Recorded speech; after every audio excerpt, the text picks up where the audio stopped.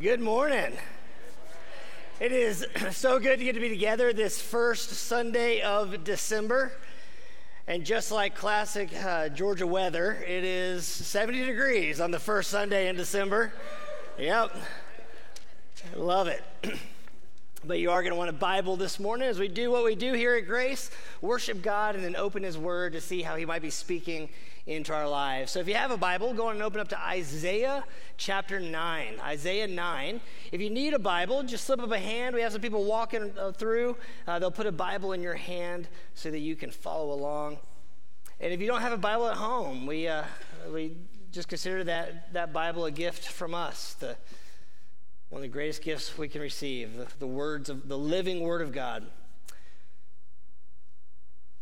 So we are in our Advent season, in that expectation of arrival. The word Advent meaning literally arrival. It denotes the arrival of a significant person or a significant event. And so in Advent, we pause to reflect on the arrival of the most significant person and significant event in the history of the world, the birth of Jesus. And at the same time, we look back and we see that God showed up. The Word, as John 1 says, took on flesh and moved into the neighborhood, full of grace and truth. Jesus, the visible image of an invisible God, Emmanuel, God with us. As we look back 2,000 years ago to that significant moment in history when a baby was born in a little town called Bethlehem that would forever change the world. And with the birth of that baby, God was ushering in hope and peace and joy and love.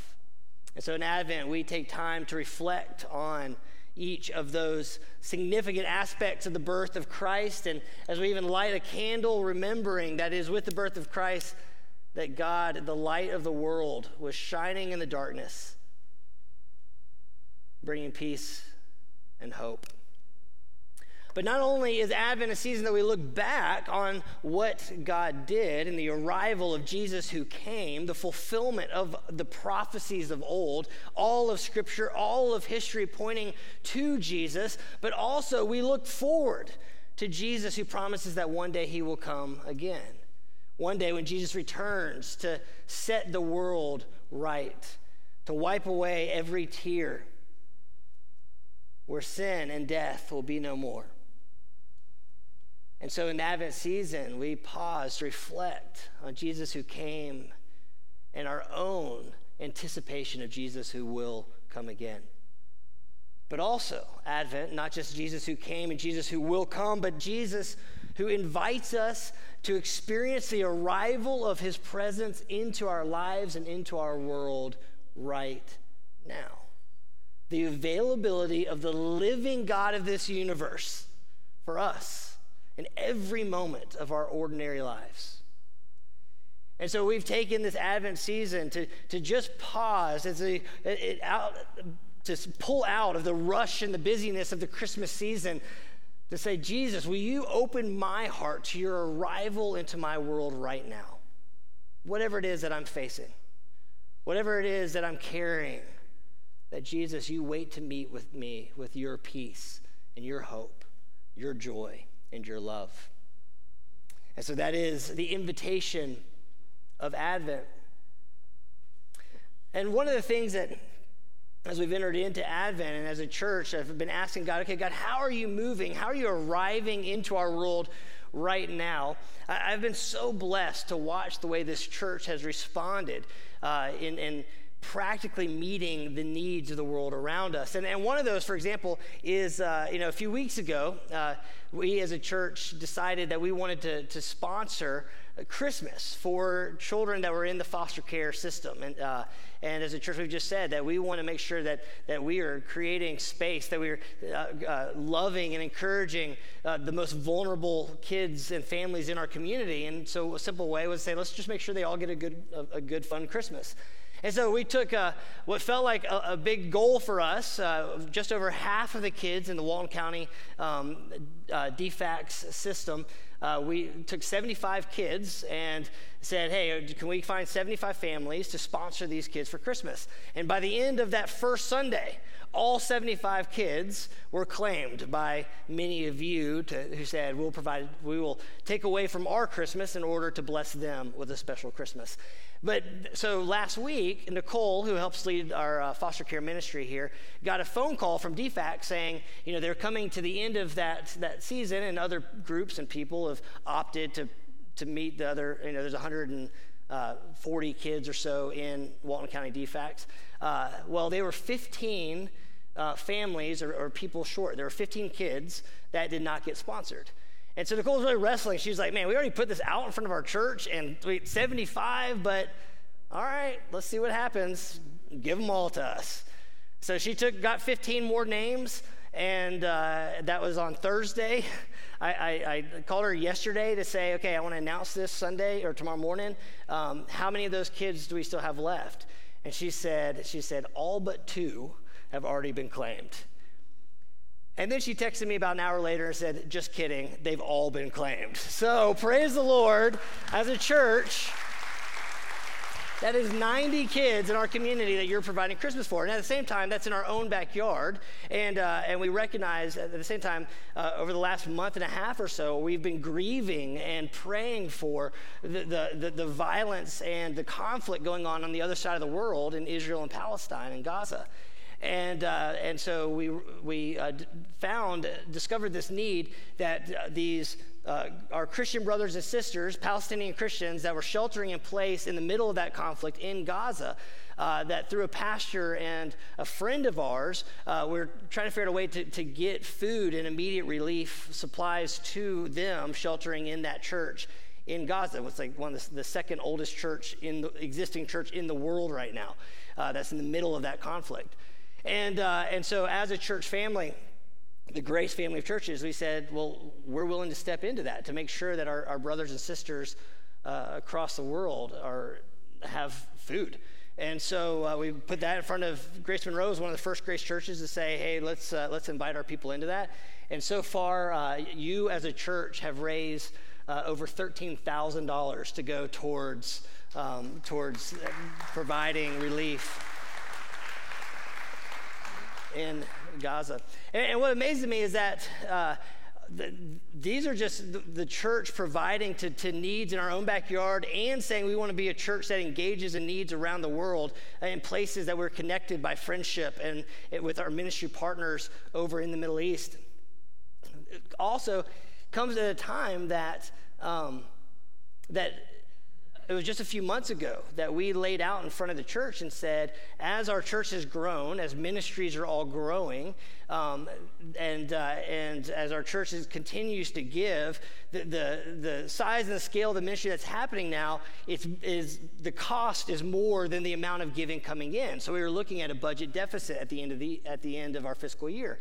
And so we just put that in front of the church and just said, man, we're grateful for your generosity, but prayerfully consider how you might give to this local church. And I've been overwhelmed with gratitude as I've watched you as a body step in with generosity to the mission and the ministry of your local church here at Grace Monroe. That more people than ever in the history of Grace have given to Grace in the last month and a half than ever before. And so when I'm looking at this in Gaza and I'm looking at this response to our DFACs kids, the kids are in DFACs, and at the same time, the way that you're engaging here in the ministry of this church, it's amazing. And so I just want to say thank you. Thank you for your heart and your willingness to sacrifice and give. So yeah, praise the Lord. Thank you. And so with that, I'm going to continue the invitation.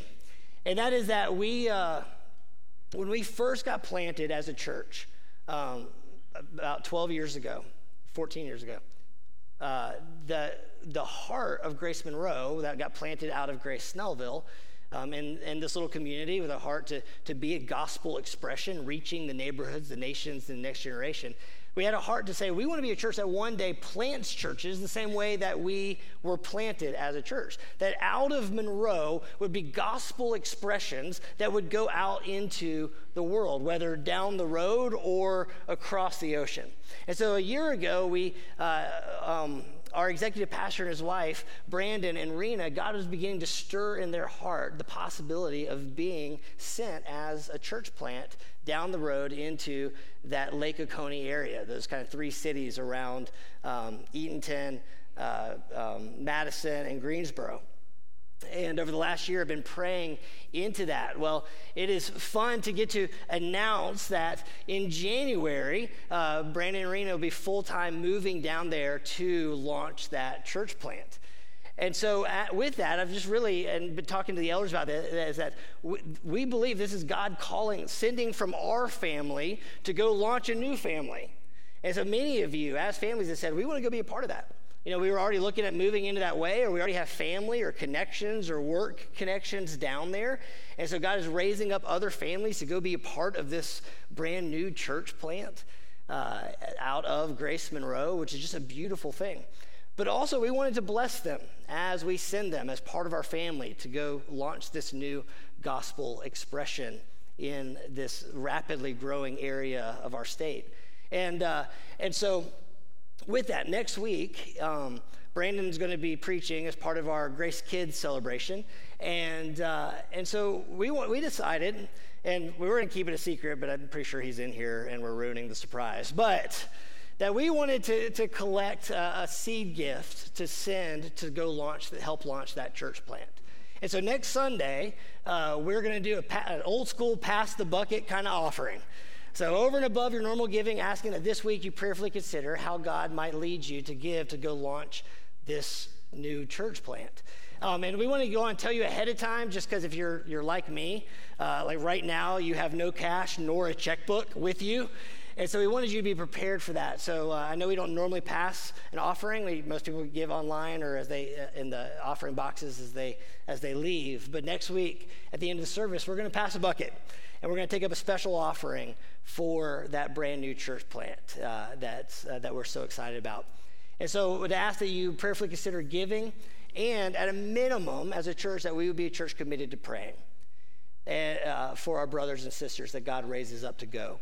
And so one of the first things to be praying for is that tonight, actually, is going to be the first worship and prayer gathering of that fledgling church plant. They're going to be meeting for a little Christmas celebration. Some of the families from Grace Monroe that God is raising up are going to connect with some of the families down there in the Grace Lake area, and they're going to have their first church gathering this evening. So be praying tonight that would just be a special time that lays a strong foundation from which to launch the church. So I'd love to just pause right now and just pray for this church plant that's getting sent out from our body.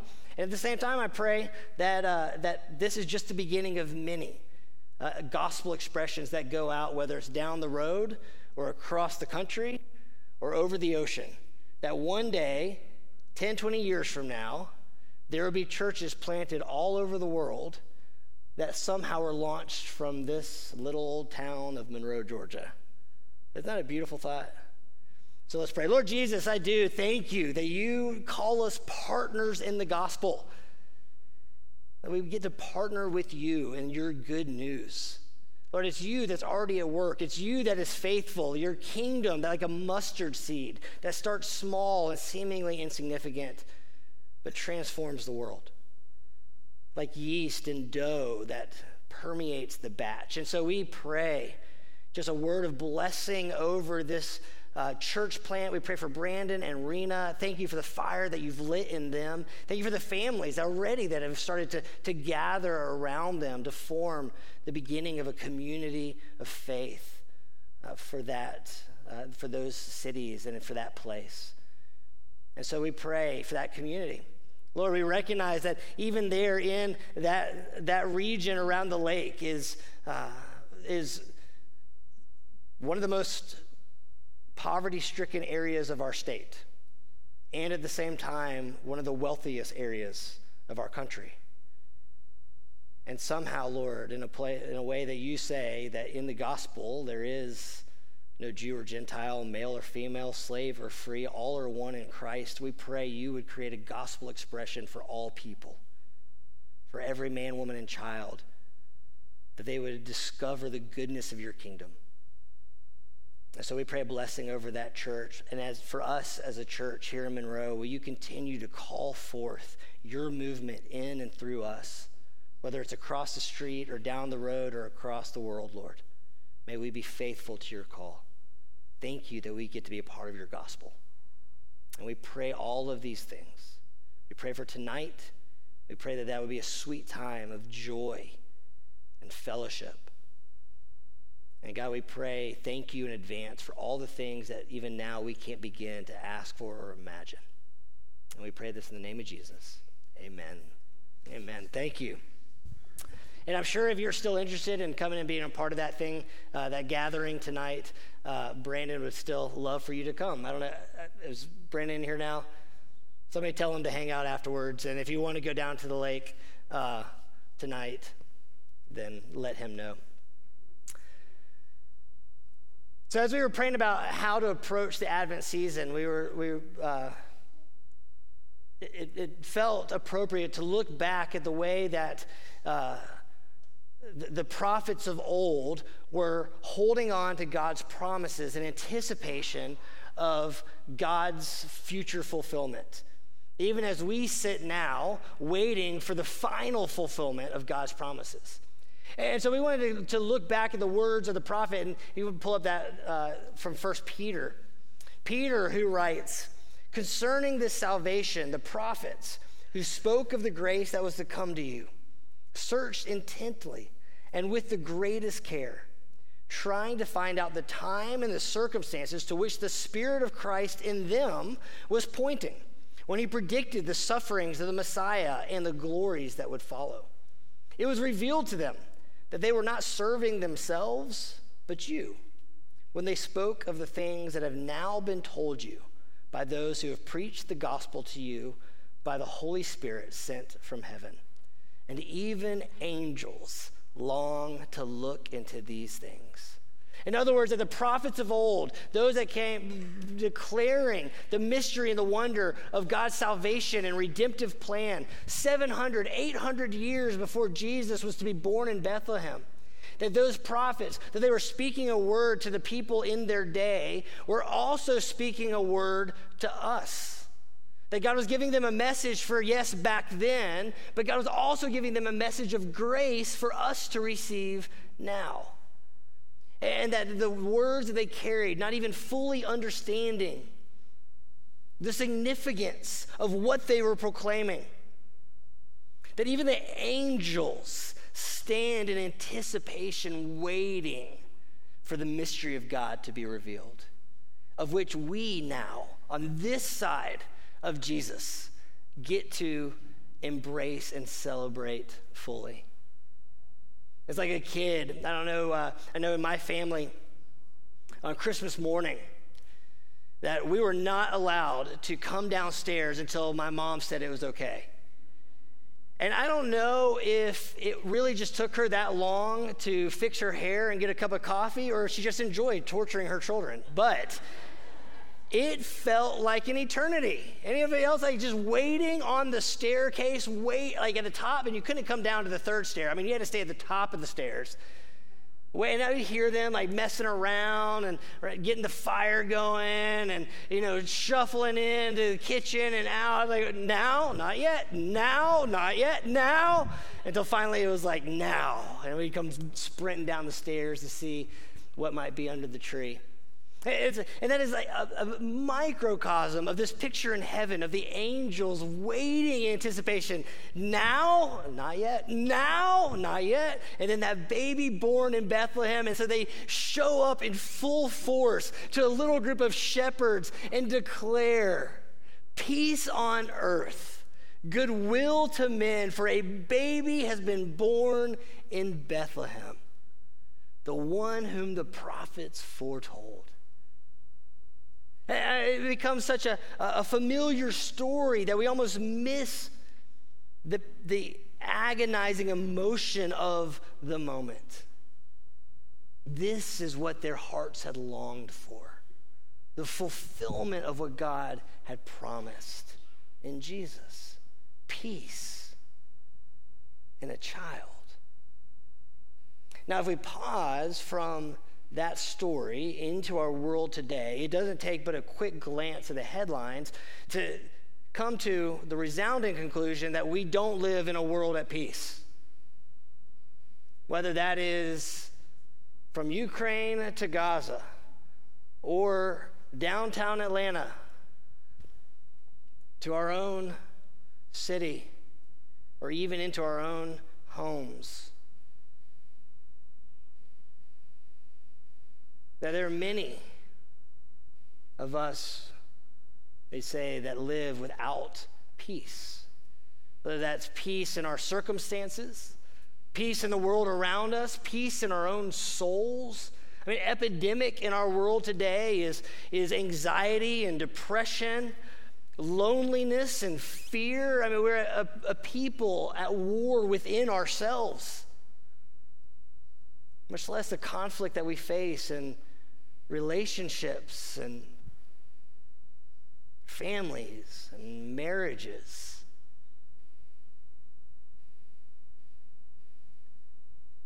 That we live in a world at war.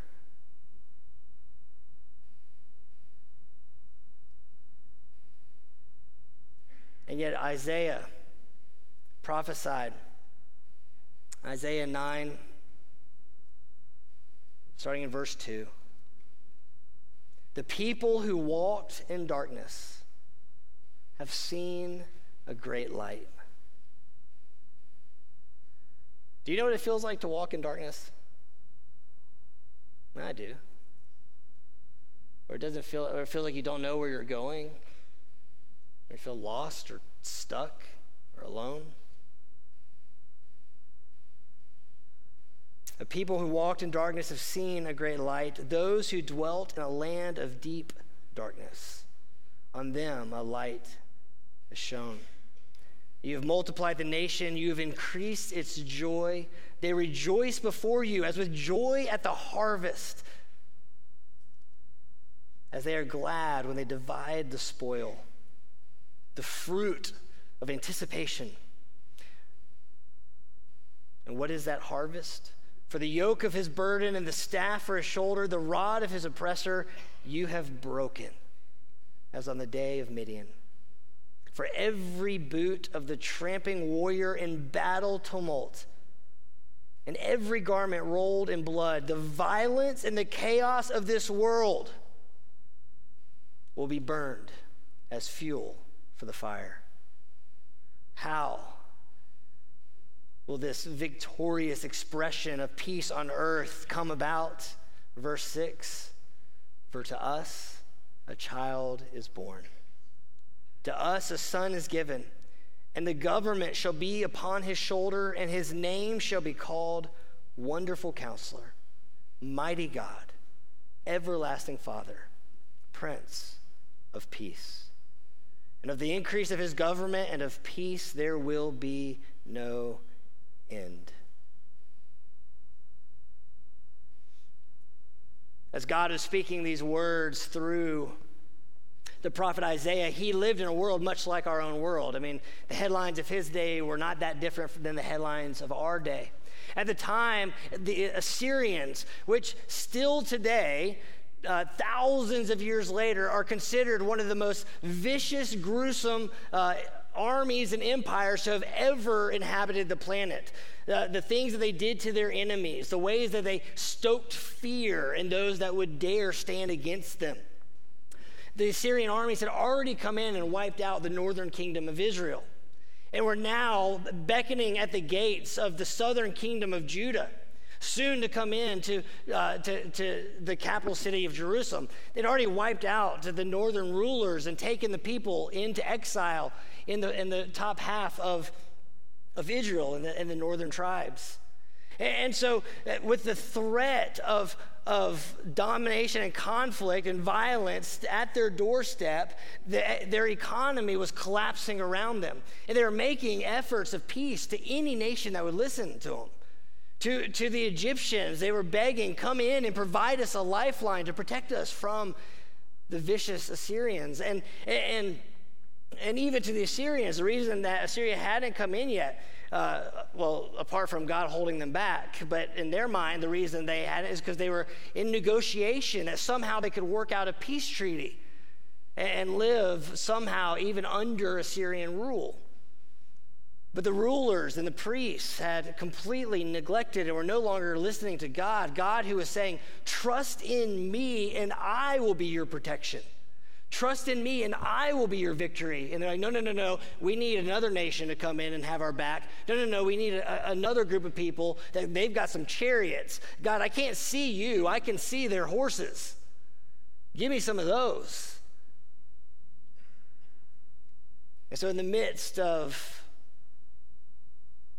global conflict and economic desperation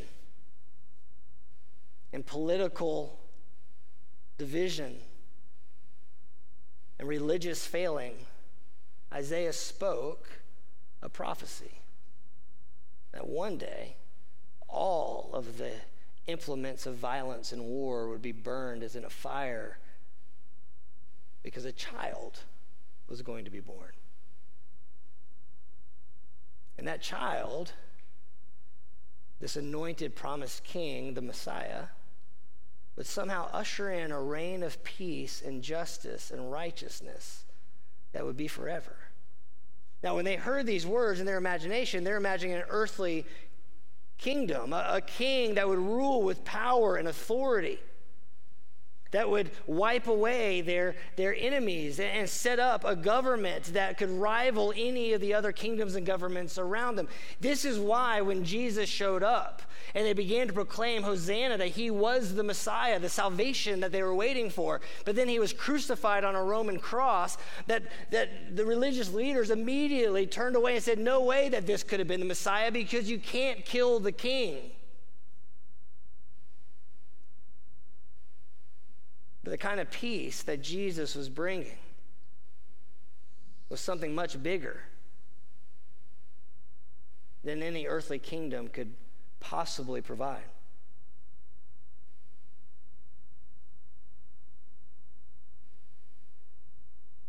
Because every war on this planet, every conflict within humanity is simply the echo of a greater war that we declared from the beginning of creation in Genesis chapter 3, when mankind turned their back on and rebelled against the good God that made us.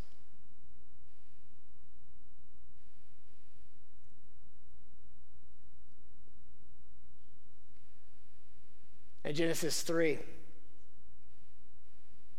Adam and Eve quit listening to the voice of God to listen to the voice of the serpent that provides a different way, lies about the heart of God, lies about their future and their destiny, offers them something that only God could provide, but they listen to that voice and they disobey God. They turn against God and therefore, in doing so, turn their backs against one another, and conflict and violence, shame, guilt, fear, hiding, accusation, blame enter into our world.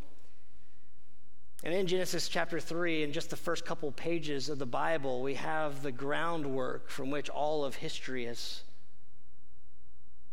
flowed. And yet, in the middle of that chaotic, tragic scene in Genesis 3, God plants the seed of a promise that he wasn't done with humanity. Genesis 3:15. As God is declaring the curse on the world because of the choices of mankind, he makes this statement to the serpent. And I will put enmity or hostility between you and the woman, and between your seed or your offspring, the things that come from you, and her seed, her offspring, that he shall bruise or crush you on the head, and you shall bruise and strike him on the heel. In other words, God's saying that there will be hostility between you, the children of the serpent, and the children of Eve. And this is more than simply the reason why none of us like snakes. That is also true. But this is something much deeper. Between your seed and her seed, but there will come one from the seed, from the children of Eve. There will become one, a child of Eve, who would one day crush the head of that ancient serpent. Now the question, though, that doesn't get answered here is that the one who crushes the head, and crushing the head of a snake obviously is a mortal wound. It is the defeat of that ancient enemy. But the question that doesn't get answered in Genesis 3:15 is, does the one who kills the snake also die in the encounter? And that's a question that doesn't get answered for thousands of years from this point. So from Genesis 3 to Isaiah 9, sin passes and increases from one generation to the next, and into the increasing chaos and violence of the world, Isaiah speaks this word of hope, this word of peace, that a baby would be born. And this baby has 4 titles that are given: Wonderful Counselor, or Wise One, Wise Guide, Mighty God. That this one would carry with him the presence of God, Everlasting Father, an eternal rule of a good ruler. And then we get Prince of Peace.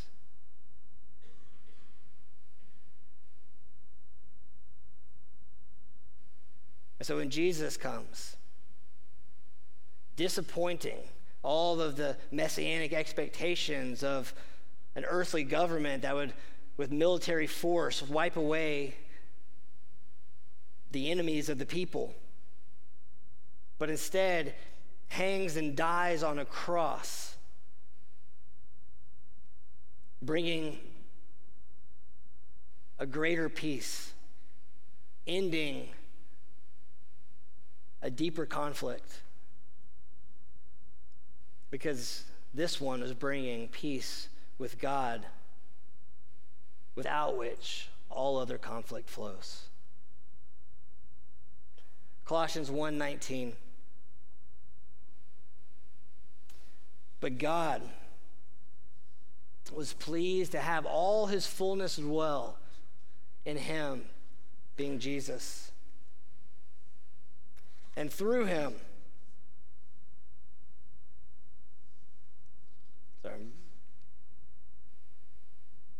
to reconcile to himself all things, whether things on earth or things in heaven, by making peace through his blood shed on the cross. Once you were alienated from God and were enemies in your minds because of your evil behavior, but now he has reconciled you by Christ's physical body through death to present you holy in his sight, without blemish and free from accusation.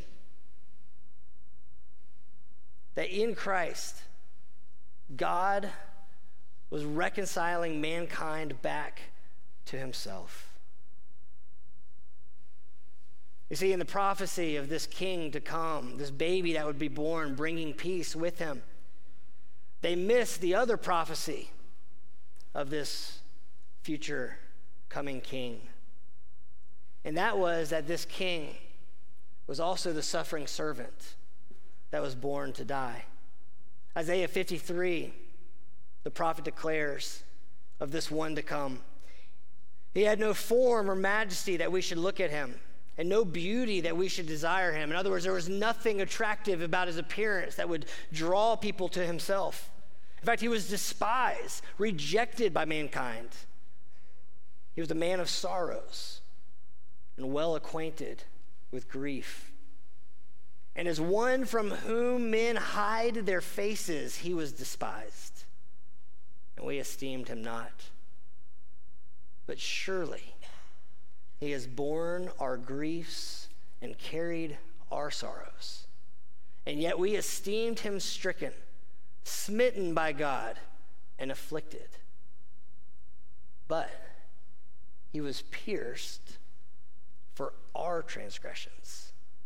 He was crushed for our iniquities. Upon him was the chastisement or the punishment that brought us peace. And with his wounds we are healed. All we, like sheep, have gone astray.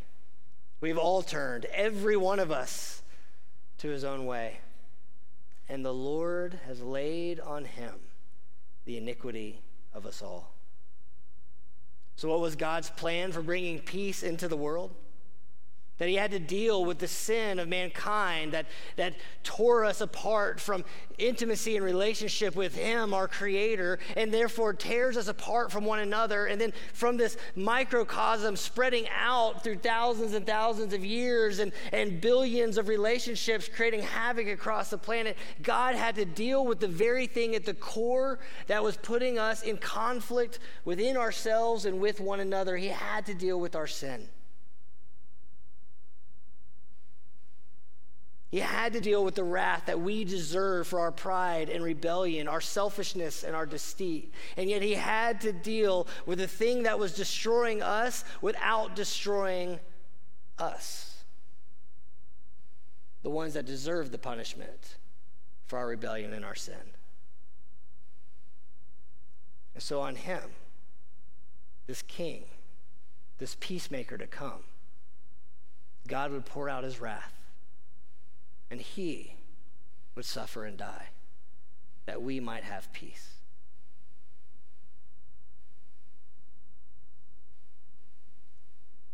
So in Advent, this season of repentance and reflection, of preparing our hearts and recognition of Jesus who came, and this now but not yet of us waiting for Jesus to come, and this invitation to a Jesus who makes himself available to arrive in our lives and our souls even right now. The first invitation is an invitation into peace with God through Christ and the forgiveness of sins.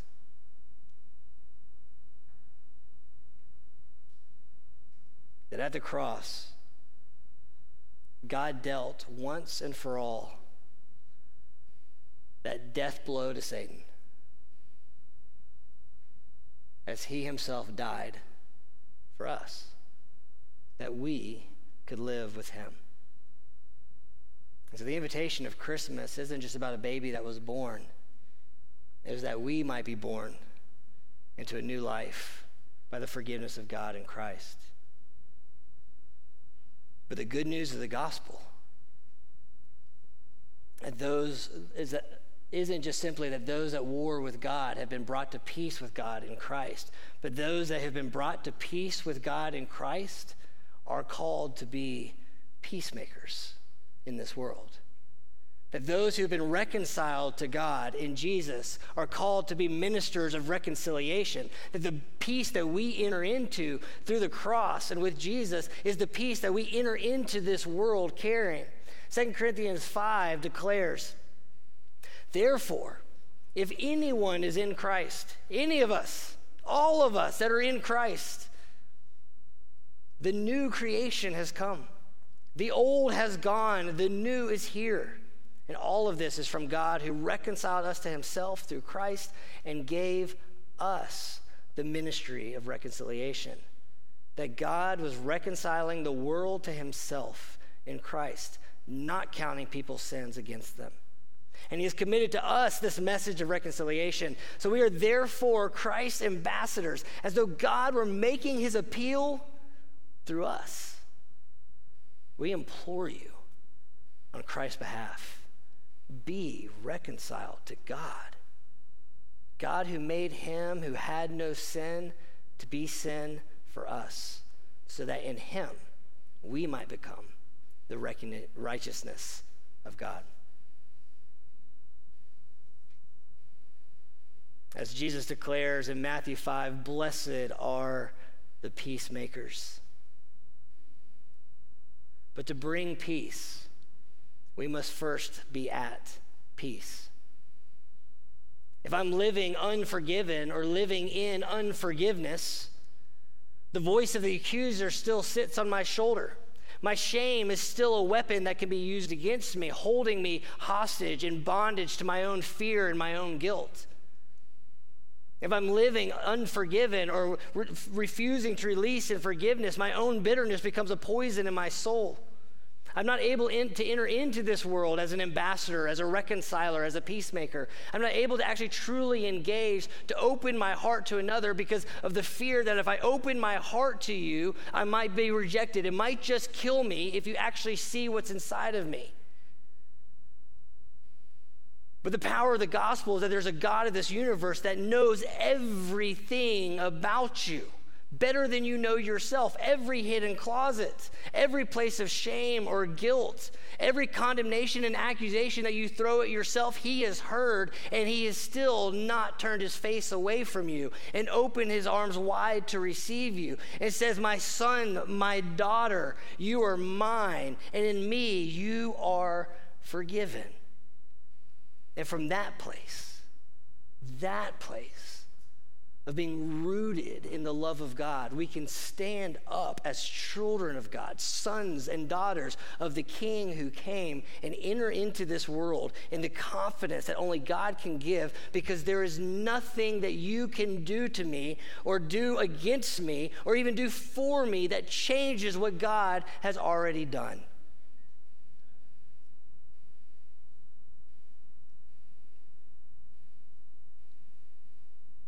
To bring peace, we must first be at peace.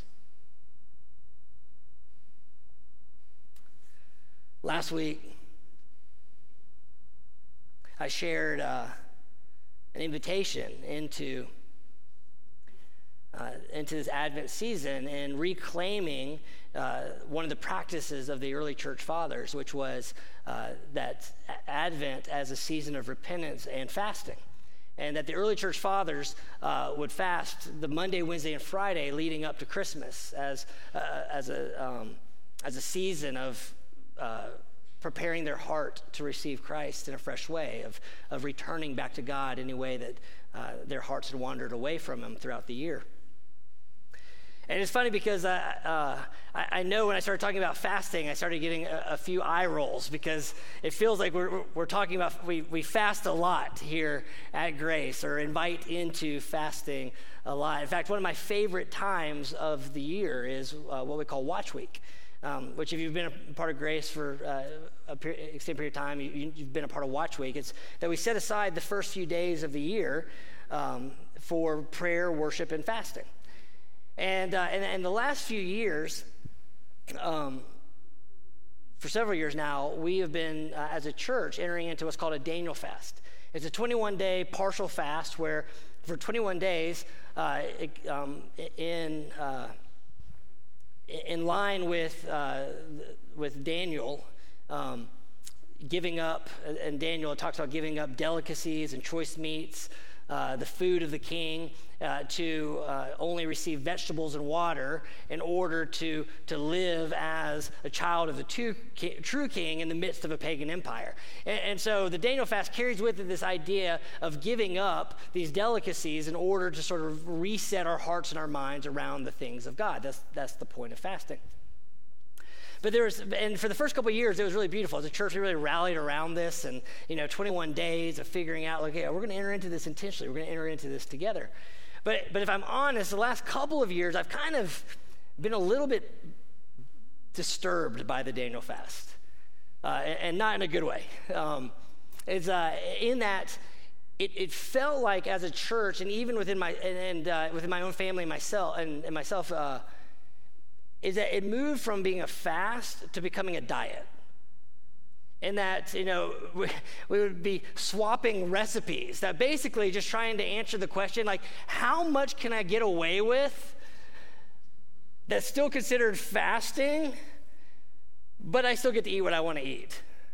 Like, do fried buffalo cauliflower count as part of the Daniel fast? Or can I bake a cookie that uses raisins and vegetable powder that still somehow tastes like a chocolate chip cookie? I feel like it's like we've totally missed the point, right? I'm thinking more about food fasting than I ever did before I was fasting. When the whole point of fasting is to take our minds off of our bodily appetites in order to reset our minds on the things of God. And so entering into this Advent season and extending this fast in this Advent season of Monday, Wednesday, Friday, leading up to Watch Week, one of the reasons that I feel like, as your pastor, that it's so important to lean into this, and for most of American Christianity, regardless of what tradition you come out of, fasting has not been a part of our church upbringing. The idea of fasting. We get praying, we get reading our Bible, we get giving and generosity, but fasting is one of those things, and there's a reason for that. And that is because it flies counter to every bit of our American culture. Like, we live in a culture that is consumed with consuming. I mean, it's the water that we swim in. Like, we don't even realize there is no disconnect between my desire and my choice to satisfy that desire. Especially now, when at the click of a button, anything that I could think of that I could possibly want will be on my doorstep by this afternoon, if not then by tomorrow. That if I'm hungry, at a turn, I can get something to eat. If I'm thirsty, at a turn, I can get a Venti mocha frappuccino caramelado, right? Like, I can have whatever I want whenever I want it. And so it's not an indictment. It's just this is the world we live in. There's not a conscious thought, is there? Think about it. The last time that you had a hunger pang, was there actually like an impulse in your brain that stopped to say, wait, do I actually need to eat?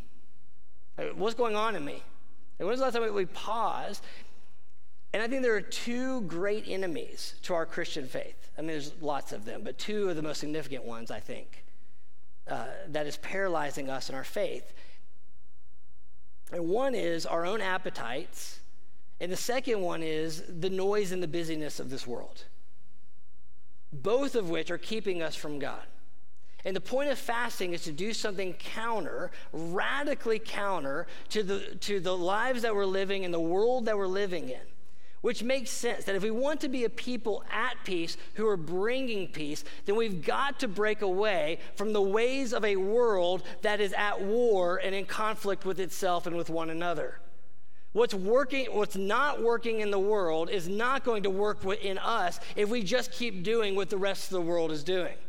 So we have to make a choice to say, I'm going to do something intentionally different that breaks me from the pattern of this world in order to begin to think differently, that I can go to the one that can actually give me the things that my soul craves. That's the point of fasting, is to reset our minds and hearts around the only one that can actually satisfy the hunger of our soul. But here's what I'll tell you. It's really hard. It's really hard. And that's okay. The first time that you intentionally give up food in order to create more space, to pray, to hear from God, you don't love life in that moment. You're actually probably going to be more of a jerk to your spouse because you don't feel good. And that's okay. It's not okay that you're a jerk to your spouse, but it's okay that we don't feel good. It's okay that we deny ourselves, because until we deny ourselves, can we actually receive what God is wanting us to receive? There's an invitation beyond simply peace with God in Christ. That's the forgiveness of sins, so that one day in heaven we can have peace with God forever. There's an invitation into peace with God in this chaotic, conflicted world that we live in now. But in order to enter into peace with God in this conflicted, disordered world that we're in now, we have to live in a different way than the rest of this conflicted, disordered world. And so the invitation, as we were praying about this year, is Watch Week actually begins, Sunday is December 31st, at New Year's Eve. And so we'll begin Watch Week with worship on Sunday morning, December 31st. We're just going to do one service at 10 o'clock on New Year's Eve. And then we open up this room as a prayer room. And there's prayer stations set up around the room. And we asked the church to sign up for an hour or however long, that there's 24/7 prayer happening out of this room. So we invite you to come pray throughout the week, whether it's 2 a.m. or 2 p.m. And so we'll start that 24/7 prayer with worship on Sunday morning, December 31st, and extend it through that first week of the year to January 7th, that following Sunday. Now, we've made the decision that we're shifting our monthly worship and prayer nights to the first Sunday of the month. That actually begins tonight. So there'll be a worship night tonight here. But that also means that the first worship night of 2024 will be January 7th. It will be the end of Watch Week.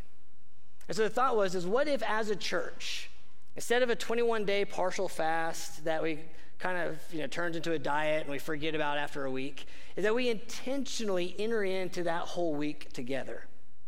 And so here's the challenge/invitation for Grace Monroe for Watch Week 2024, is that we would enter into a sunrise to sunset fast from Monday, January 1st, 7 days, through January 7th, and that we would break fast the way that our early church fathers broke fast. Now, do you know how the early church fathers broke fast?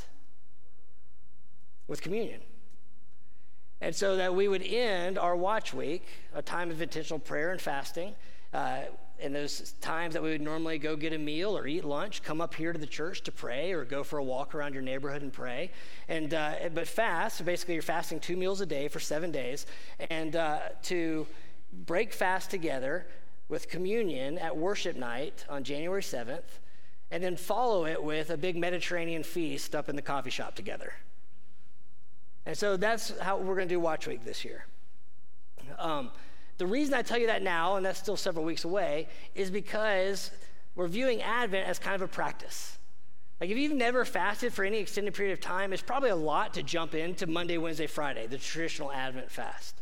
And so my ask for you is over this Advent season is pick 1 day, 2 days, to intentionally begin that practice of fasting, so that together, collectively as a church, we can enter into that week, that first week of the year, the 7 days of intentionally praying, fasting, and worshiping God together, to reset our hearts and our minds as a church family on the things of God to enter us into 2024. But with that, I'll say this. It's going to suck. And that's okay.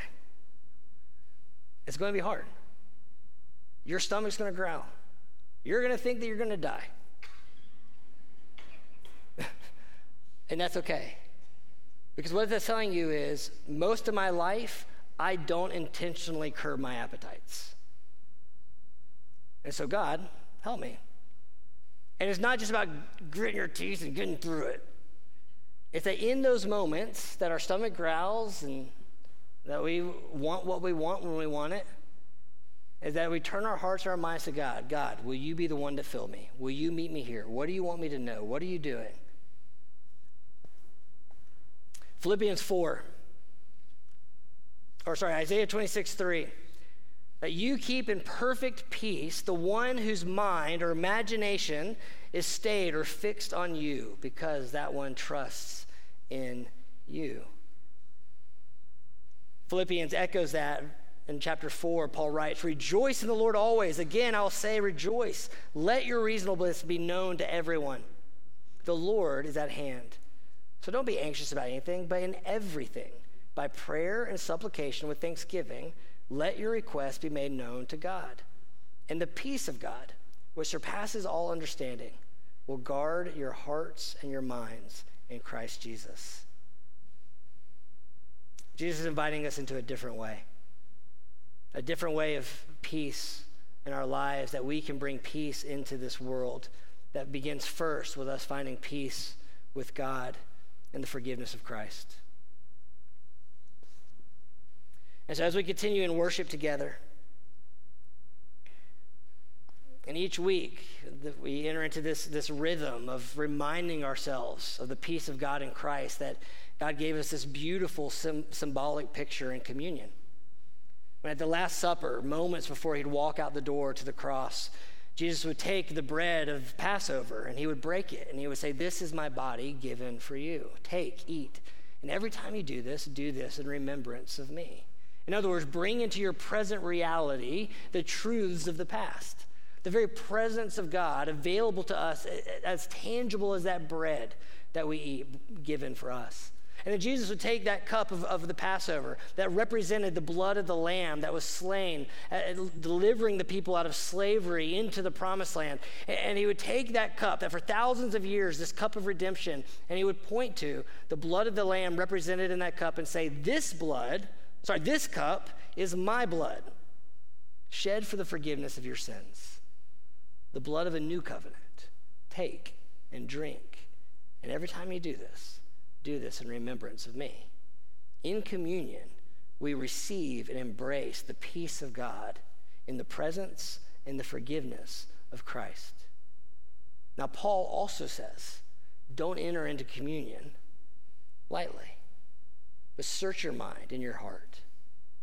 Is there anything that you need to confess or deal with? Any place that you're still at war with God? Any place that you're still in conflict with God? Any idol that you're bowing to that is not God? And so I want to do communion a little bit different today. Normally, we stand up and we'll form lines and we'll come around and receive communion. But my invitation is that before we take communion today, is that we get on our knees and kneel in a posture of surrender, that we might receive the true peace of Christ. And so maybe to come and kneel up here, or to kneel where you're seated, and so invite you to come to communion this way, to come kneel first and surrender, and ask God to search your heart. God, is there anything that I need to let die with you on the cross, that I could receive your goodness and righteousness into my life? And then from that place of surrender and confession, to stand up and then to go take communion, the reminder of the peace of God with us and for us. And so I just invite you to close your eyes. And we ask, Lord Jesus, God, we thank you that you are our peace. We thank you that this baby born in Bethlehem was the peacemaker, the Prince of Peace, but that it would be by your death, God, that you would bring peace into our souls, into our lives. That you invite us back into peace with yourself. That we might live at peace within ourselves. To live at peace with one another. So that we might bring peace into this world.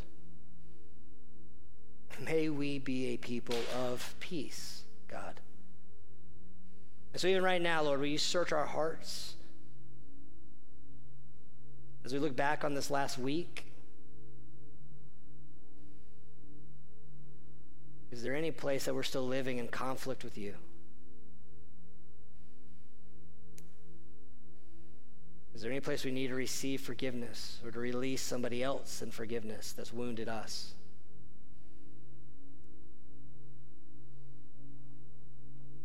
What do you want us to know?